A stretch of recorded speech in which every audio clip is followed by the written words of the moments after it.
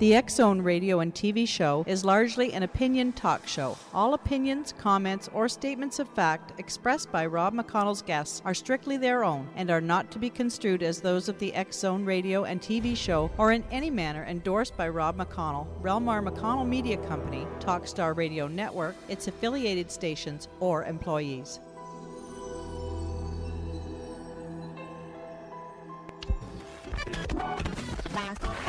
All Hit Radio.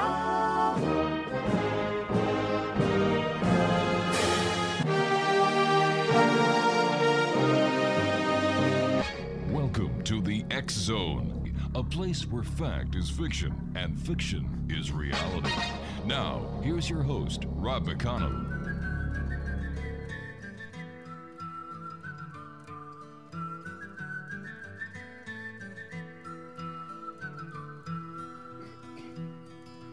All around old Cape Horn, ships of the line, ships of the morn. Some who wish they'd never been born, they are the ghosts of Cape Horn.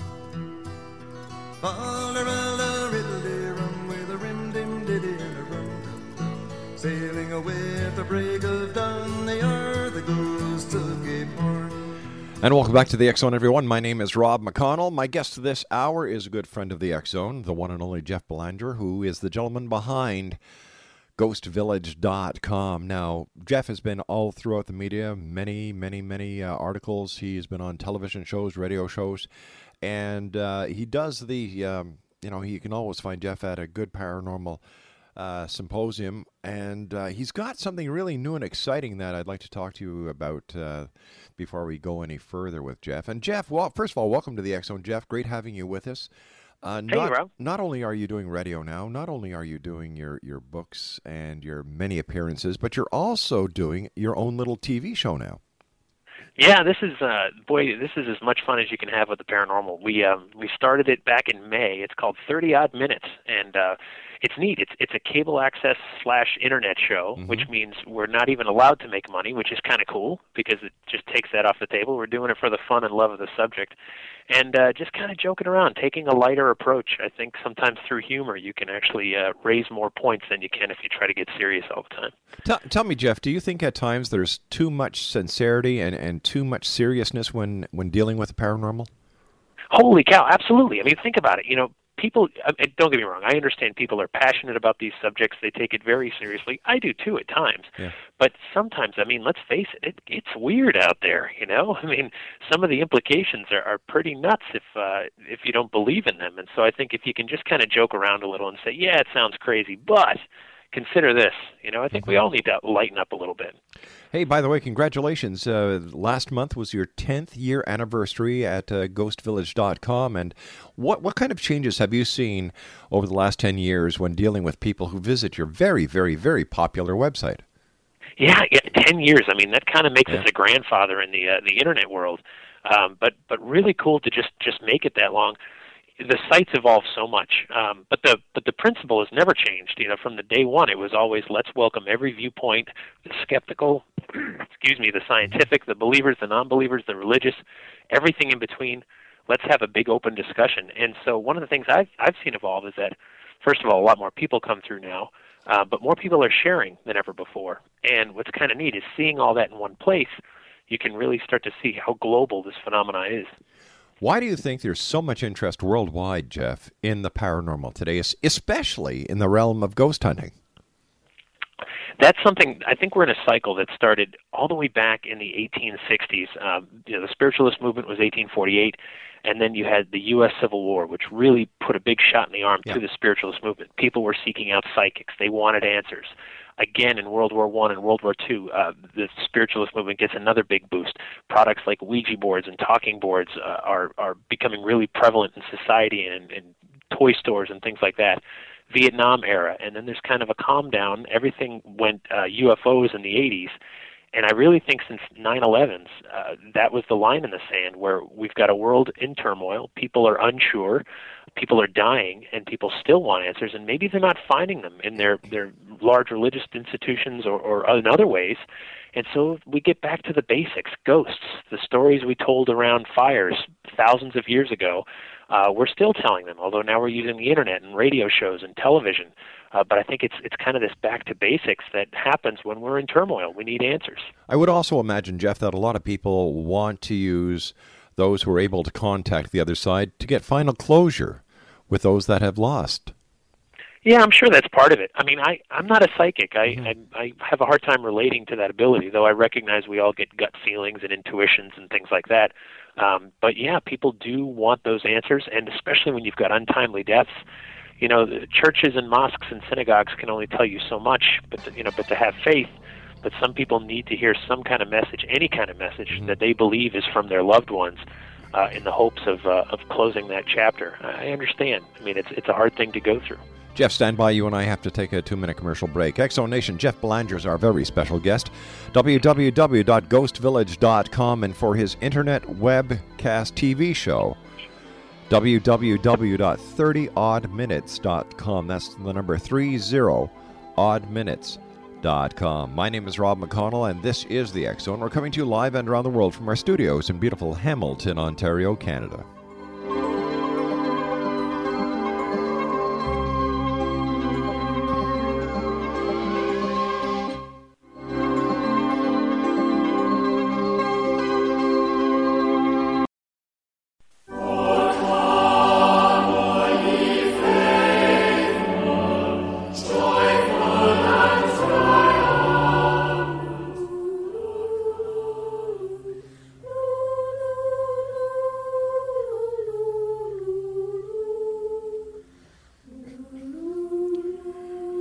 Welcome back to the X-Zone, everyone. Jeff Belanger is with us from ghostvillage.com. They've just celebrated their 10th anniversary. And Jeff, to you and everyone else at ghostvillage.com, congratulations. And, you know, you and I have talked many times on the popularity of the paranormal. More and more television shows, more and more movies are coming out with the paranormal. What is, in your opinion, Jeff, the catch or the hook when it comes to investigating the paranormal or wanting to be associated with the paranormal? I think people want to walk where the legends walk. They want to wrap their hands around this. Not so much at home. I think very few people would actually want to invite this stuff into their home. But there's such a romantic notion of going out on a dark, scary night, going into the cemetery, going into the old abandoned building, having an experience that you can come home and talk about and remember for the rest of your life.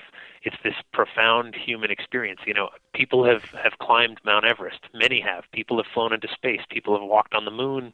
We've walked on the bottom of the ocean. This is a realm where that still holds a lot of romantic ideas. It's still an unknown that's around us. You don't have to go to the Himalayas for this kind of phenomenon. And so I think that's a big part of it. It's the idea of legend tripping, the idea that you want to wrap your hands around a legend, a story that gets told again and again, and something you may have heard about since you were a kid, and that's what people want to do. They want to touch it. Legend tripping, what's that all about, Jeff? Legend tripping is actually an insider folklorist term that's been around for a number of years, and it's been mainly used to describe, I think, what a lot of us did as kids. You know, the idea that, you know, you heard the cemetery on a full moon is haunted, and so you'd go running through there and see if you could experience something.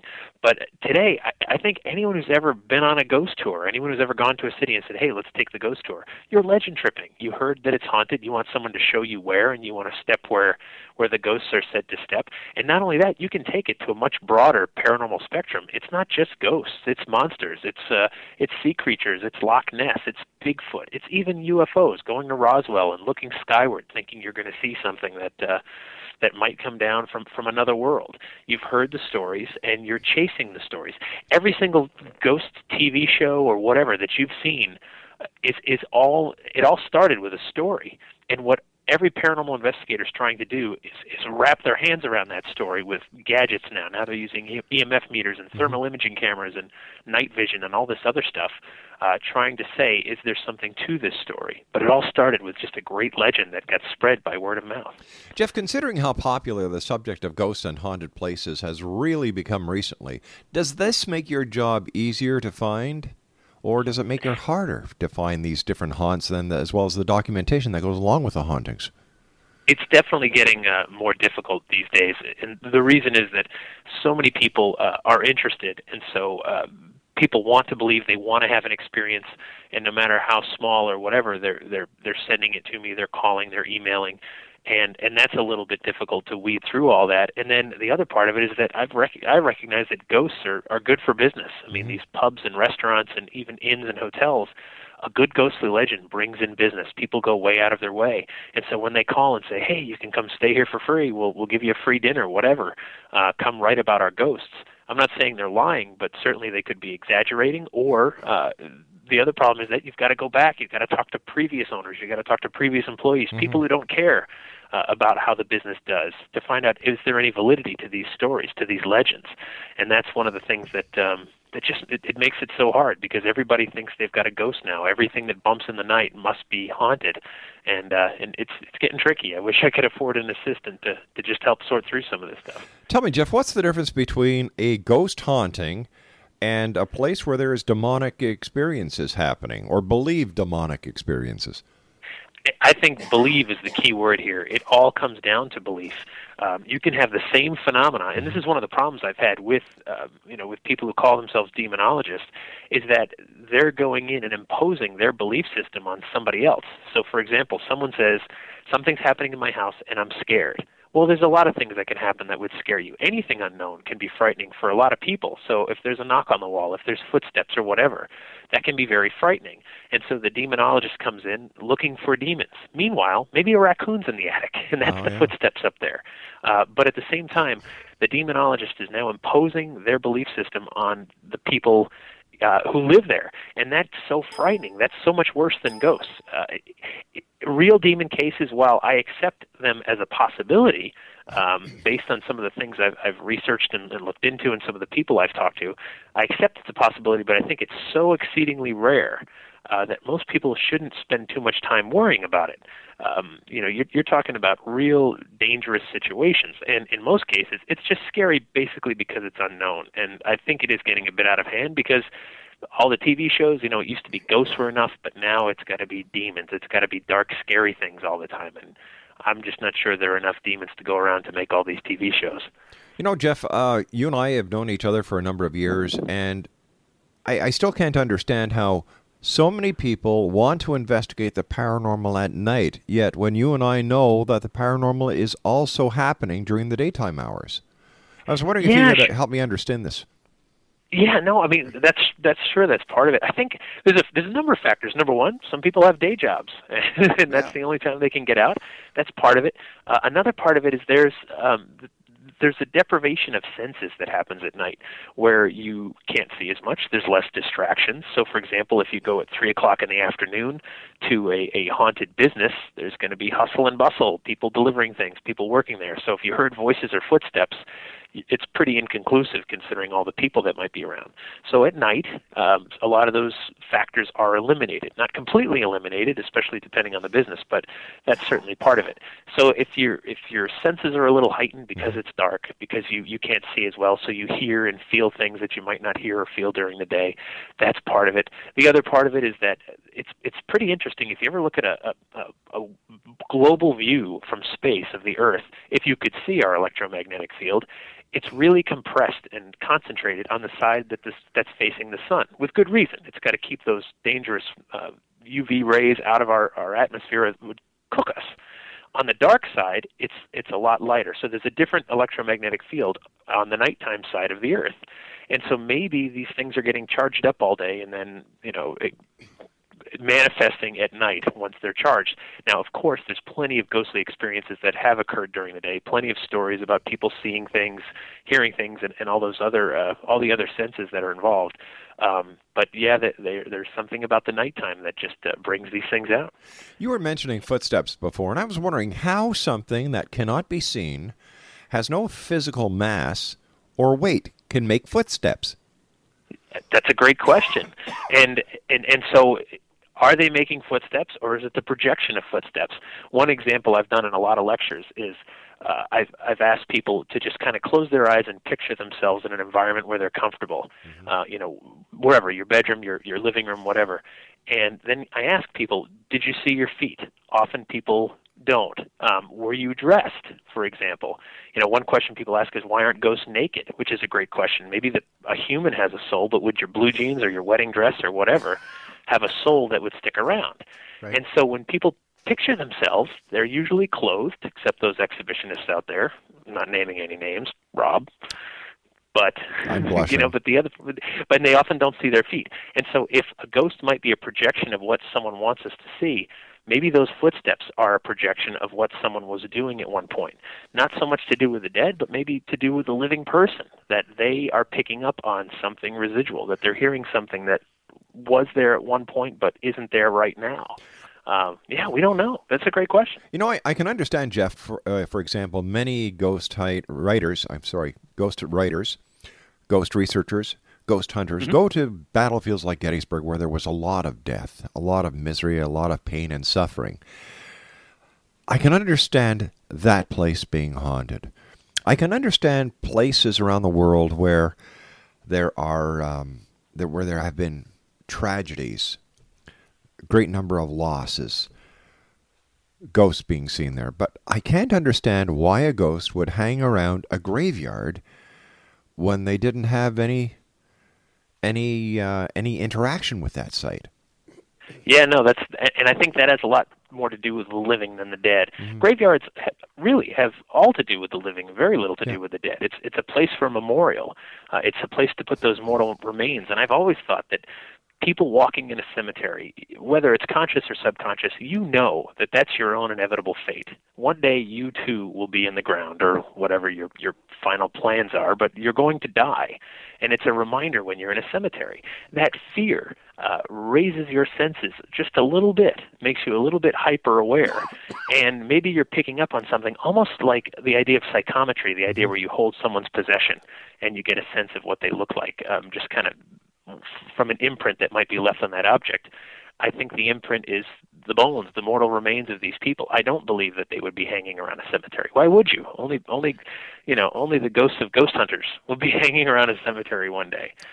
If you could go anywhere, I think you're going to go to where you were comfortable, where you were, familiar, whether that's your work or your home or whatever. But it's way more to do with the living than the dead. Tell me, Jeff, can we then trust oral traditions and folklore as having any truth to them, or do we have to just take them as what people are telling us, made-up stories? There is a lot of truth and validity to folklore. Here's the thing. If I were to tell you a story that you thought was just completely unbelievable, if I said, hey, this morning I had breakfast with Bigfoot and the Loch Ness Monster and the ghost of Elvis, it would be so ludicrous, you wouldn't pass that story along to anyone. Oh, sure I would, knowing you. Yeah, sure I would. All right, if coming from me, I guess it would. Well, thank you very much. But at the same time, most people wouldn't. But if I were to tell you something that, if I were to look you in the eye and say, my God, I had this really incredible experience, this is what happened, kind of subtle but powerful, and you can see I've been visibly shaking, and you believe that I believe, at the very least, whatever it was real, you might pass that story on. Something happened, some event occurred to cause that was the catalyst, that was the birth of this legend. And legends are real living entities. They grow, they evolve, and they can die if we simply stop talking about them. So if a building has a haunted reputation, it's got a legend that grows, and it keeps growing by people having more experiences. If they don't have the experiences, the legend will go away. After decades, people will stop talking about it because there's nothing to reinforce that legend anymore. And so there's something to it. Of course, the legend evolves. It changes as one person tells it to another. But there's a nugget in there that we really should take with some validity. Jeff, stand by. You and I have to take our news break at the bottom of the hour. X Zone Nation, Jeff Belanger is our special guest. He's the young man behind ghostvillage.com, and he also has a new internet TV show that's available at www.30oddminutes.com. That's 30oddminutes.com. Jeff Belanger and I will be back on the other side of this commercial break with the news as the X Zone continues, live and around the world from our studios in Hamilton, Ontario, Canada.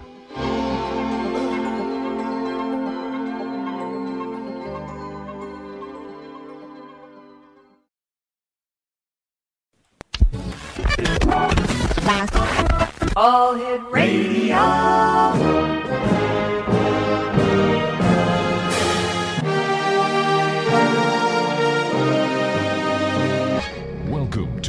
X Zone, a place where fact is fiction and fiction is reality. Now, here's your host, Rob McConnell.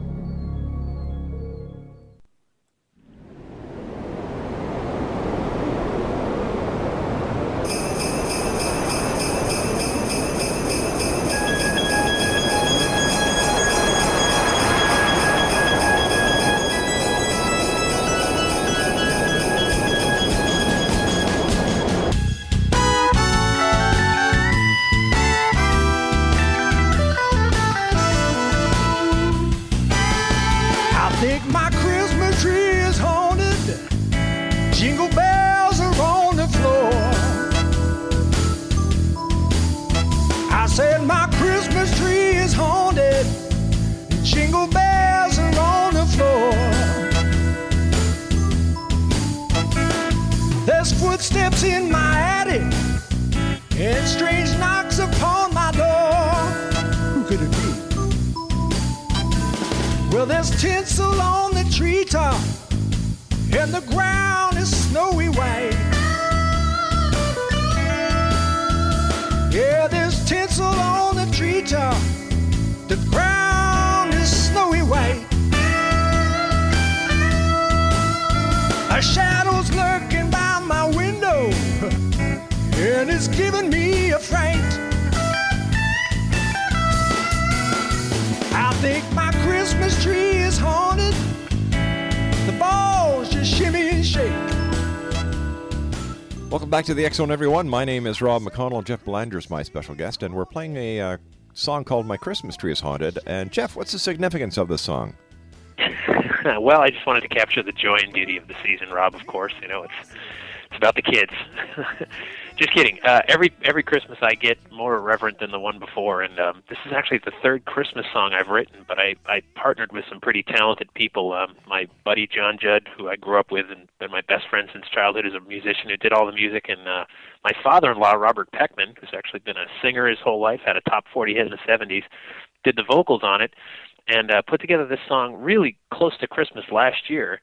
And this year it was actually selected for the Rock for Xmas Christmas CD, which goes to benefit charity underprivileged families in the Massachusetts, Rhode Island, Connecticut, New England area. And it's going to be on a CD that also has songs from Eddie Money and Cheap Trick. And who would have thought that this paranormal guy from Massachusetts would be, having musical aspirations that would reach that high? It's just a hoot. So where can people get copies of this? Where can they go online and buy the CD so that a percentage will be going to these needy families?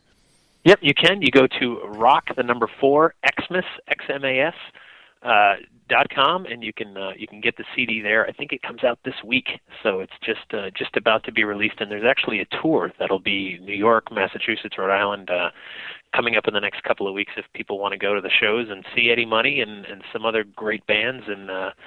And also, I'll be at least at one of them in Fairhaven, Massachusetts on December 4th. So it'll be a lot of fun. That's great, Jeff. You do a great job, and I know that you do a lot of help behind the scenes for those who need it. So, you'll be blessed for this later on, my friend, if you're not already. You've got a beautiful family, wonderful daughter, and great friends. What more can a man ask for? No, life is great. It really is. I'm lucky. I'm blessed to be able to do what I love for a living and have a lot of fun projects and do things that I kind of only dreamed about as a kid. I really am living the dream and fortunate. So thank you to you for having me on so often, and for people who've been buying my books and supporting me over the years. It's a real blessing. Well, Jeff, you're living proof that the only difference between a dream and reality is making it happen. And it doesn't come easy. There's a lot of hard work and a lot of dedication that has to go behind the making that dream happen. Oh, of course. And you've got to love what you do. Yeah. I mean, that's the bottom line, because if you don't, it'll grind you down to nothing. It can't feel like work, otherwise you can't do it at night and on weekends and early in the morning and at all hours and on holidays and when you'd rather be doing something else, or maybe when you should be doing something else. And so it's been 15 years in the making, and only now is it seemed to be getting a little bit easier after all this time. But I do love it and couldn't imagine doing anything else. Jeff, are legends still being born today? Absolutely, and not only being born, they're being propagated faster than ever. And not only are legends being propagated in your town and city, they're showing up as almost copycat on different parts of the world. One of the best examples is a phenomena that folklorists called the Phantom Hitchhiker. And you think of like Resurrection Mary in the south side of Chicago, probably the world's most famous if we had to pick one. But there's also one in Massachusetts called the Red-Headed Hitchhiker of Route 44. Though the names are different and the locations are different, the stories almost parallel each other. You pull over, you think someone's in distress, they get up to the car and disappear, or they get in the car and disappear, or they jump in the road and you screech to a halt and there's no one there. These kind of things turn up again and again, and I wonder if different locations feel like, well, we need one of those too. I heard about Resurrection Mary, and I heard about the White Lady of Easton in Connecticut. Maybe we need one here in Texas. That's part of it. Other legends, get born because someone puts it on the internet in a blog. They said, gee, this building I went to, I saw a ghost, and then someone else responds and says, hey, I saw one too, and I don't even know you. That's amazing. A legend is born that quick. So the good news is those of us who study this stuff can respond quicker than ever, but it's also, like I said earlier, it's just getting really crowded out there with different stories from all over the place. So, Jeff, as a person who is a historian of the paranormal, how do you document something that changes on almost a daily basis? Like, it must drive you crazy. It does, but also I love the challenge. What interests me, especially lately, is getting to the roots of legends, being able to go back. Some of these legends only go back, 10, 20, 30, 40 years, and historically speaking, that's not a long time. You can find plenty of people who were still alive back then and who may be able to shed some light on how these things were born. Mm-hmm. And I think that's just so much fun, because that's the reason I got into any of this in the first place, was to try to solve some of the mysteries. I think at first it was, well, there's a ghost, let's figure out who this ghost was in life. And now when you get into legends, you can actually, if you go back far enough, you can sometimes say, oh, wow, there was a car accident right here on Route 44, and ever since then people have been talking about this Phantom Hitchhiker, and that was the start of it, and this is who people think it is, and that's what one person said, and it really kind of grows exponentially from there. So all I can do is come at it like a journalist, get the facts, know what took place historically, interview the eyewitnesses about what they saw. I'm really not interested in secondhand stories. I want firsthand accounts where people said, I stood here and this is what manifested right in front of me. Document that. You don't have to believe. You don't have to trust that person, but I believe that they believe, and that's enough for me to at least put it out there of what's going on, especially at places that have haunted reputations. Maybe there's something more to it than just a story, and that's what really keeps me going. Jeff, I can understand the haunted person. I can understand the haunted bar or hotel that is still standing today. I can even understand the sighting of haunted animals. But when it comes to the sighting of haunted trains, how do you explain this? Yeah, isn't that interesting? We said earlier, like, why wouldn't ghosts be naked? Yeah, exactly. Yeah, right. And so the train, and I think in cases like that, you're looking at something that we would call residual or an imprint left on a location.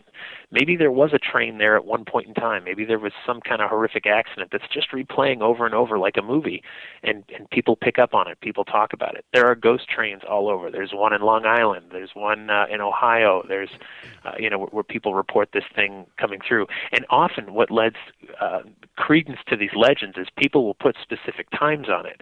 And that's always interesting. It's always midnight on a certain date, where you say to yourself, well, okay, let's go there at midnight on that date and see what happens. And you could. Very few people actually do, but it's just one of these little factual nuggets that make these legends memorable and make people pass them on, because that's the implication. Like, well, you could go there on the 31st of July at midnight and you too could see this ghost train if you were so inclined. It's the reason we keep passing these things around. But yeah, are there really trains, or were they there at one point and some people pick up on them? Every legend's different. Jeff, you and I have talked about the connection between ghosts, ghost haunting, ghost sighting, ghost trains, and other aspect of ghosts.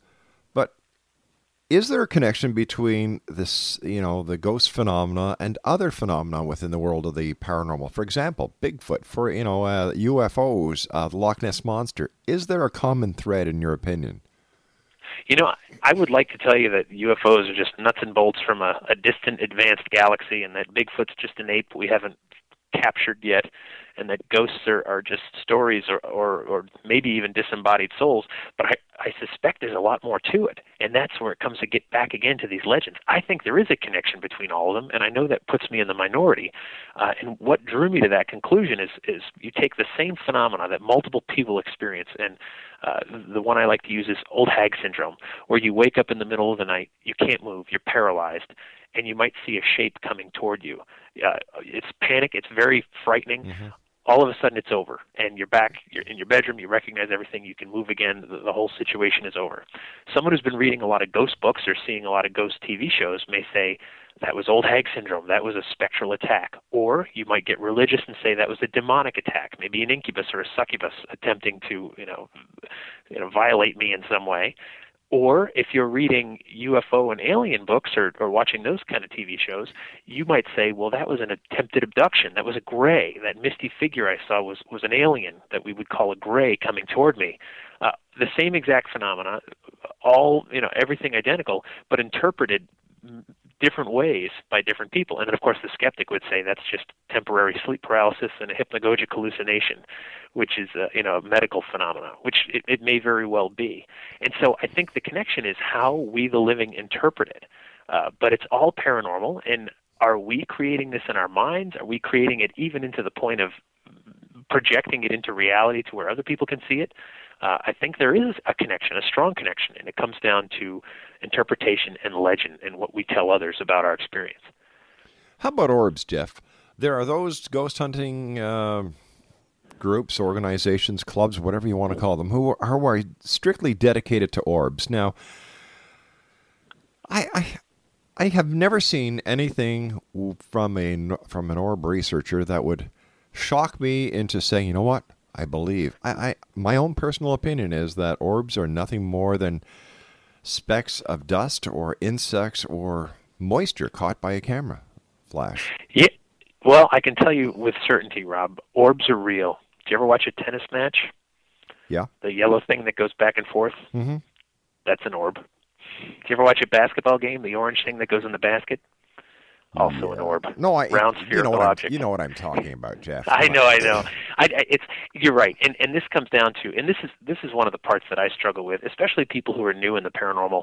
Really hold on to these, because for them, they're out looking for something, and this orb gives that person some kind of sign that they're onto it. I agree with you. I think it's dust, moisture, bugs. I've called camera companies and said, how does this happen, and gotten really good explanations. Yeah. I've reproduced it.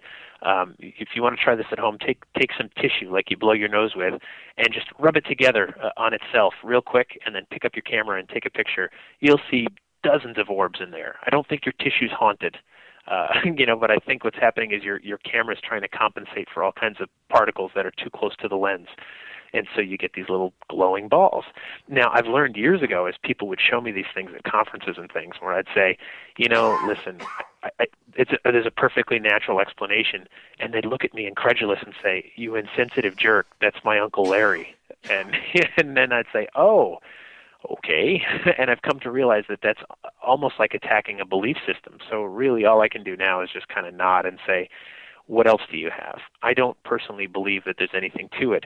And the only reason I don't totally dismiss it is because I know of people, and I've actually seen a video of glowing balls of light in an environment. I know of people that have witnessed this, but they didn't have a camera, although I did see this one video that was taken at the Steve Lee House in Colorado by Dennis William Hawk, actually, was one of the people working on that. And he showed me the video where you see this glowing ball of light that produces light. It would go by a tree and light up the tree for a moment wherever it passed near. And I said, I guess you can't completely dismiss orbs, because I can't explain what the heck that thing is. But otherwise, every photo I've ever seen, I don't think there's much to it. How about ghost lights? We don't hear a lot about ghost lights anymore. Yeah, ghost lights. One of the things with ghost lights, especially over cemeteries and swamps and all this other stuff, the idea, at least maybe the rational explanation, is that it's simply methane that's been ignited. You've got decomposition happening below the ground in all kinds of ways, not just with human bodies. and it gets trapped, and sometimes it makes its way up, and if it gets ignited, poof, you've got a glowing ball of light for just an instant until the methane burns up. Swamp gas is one word for it, or ghost lights.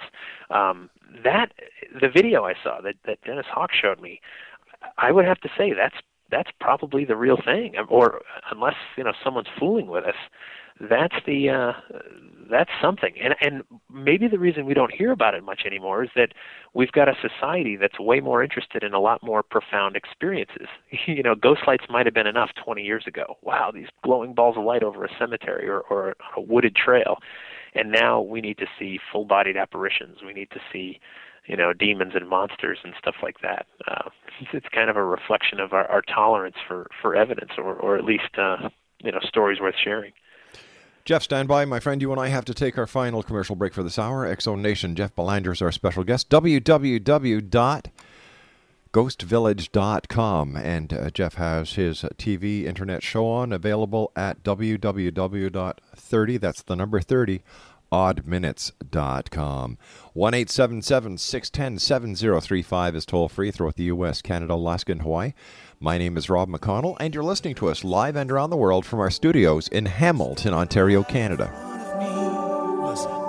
Little boy waiting anxiously, pacing round like little boys do, and in his hands he held a pair of shoes, and his clothes were worn and old, he was dirty from head to toe. When it came his time to pay, I couldn't believe what I heard him say. Sir, I want to buy these shoes for my mama, please. It's Christmas Eve and these shoes are just... Do you hear what I hear? Said the night wind to the little lamb. Do you see what I see? Do you see what I see? Way up in the sky, little lamb. Do you see what I see? Do you see what I see? A star dancing in the night with a tail. Oh, for God's sake, it wasn't a star, it was an orb, for goodness sake. They don't know the difference between a star and an orb. Jeff Belanger is our special guest. First of all, Jeff, as always, great having you on the X-Zone. Congratulations on all the great things you do. And Jeff, give that CD one more plug, would you? That's Eddie Money and let's see, Cheap Trick is on there with it. Wow. Yeah, and the song that I wrote, it's called Rock for Xmas, and the website is www.rock4xmas.com. It's a great cause, helping needy families in the holiday season, and that's where the proceeds go. And it's a great music CD, lots of great holiday rock and roll from people like Eddie Money and Cheap Trick, and geez, even little old me, which is pretty cool for a kid who grew up listening to those guys. Not bad for a spook buster. No, I know, not bad at all, huh? I'm telling you, if this book thing doesn't work out, maybe it's time to hit the road with the old guitar.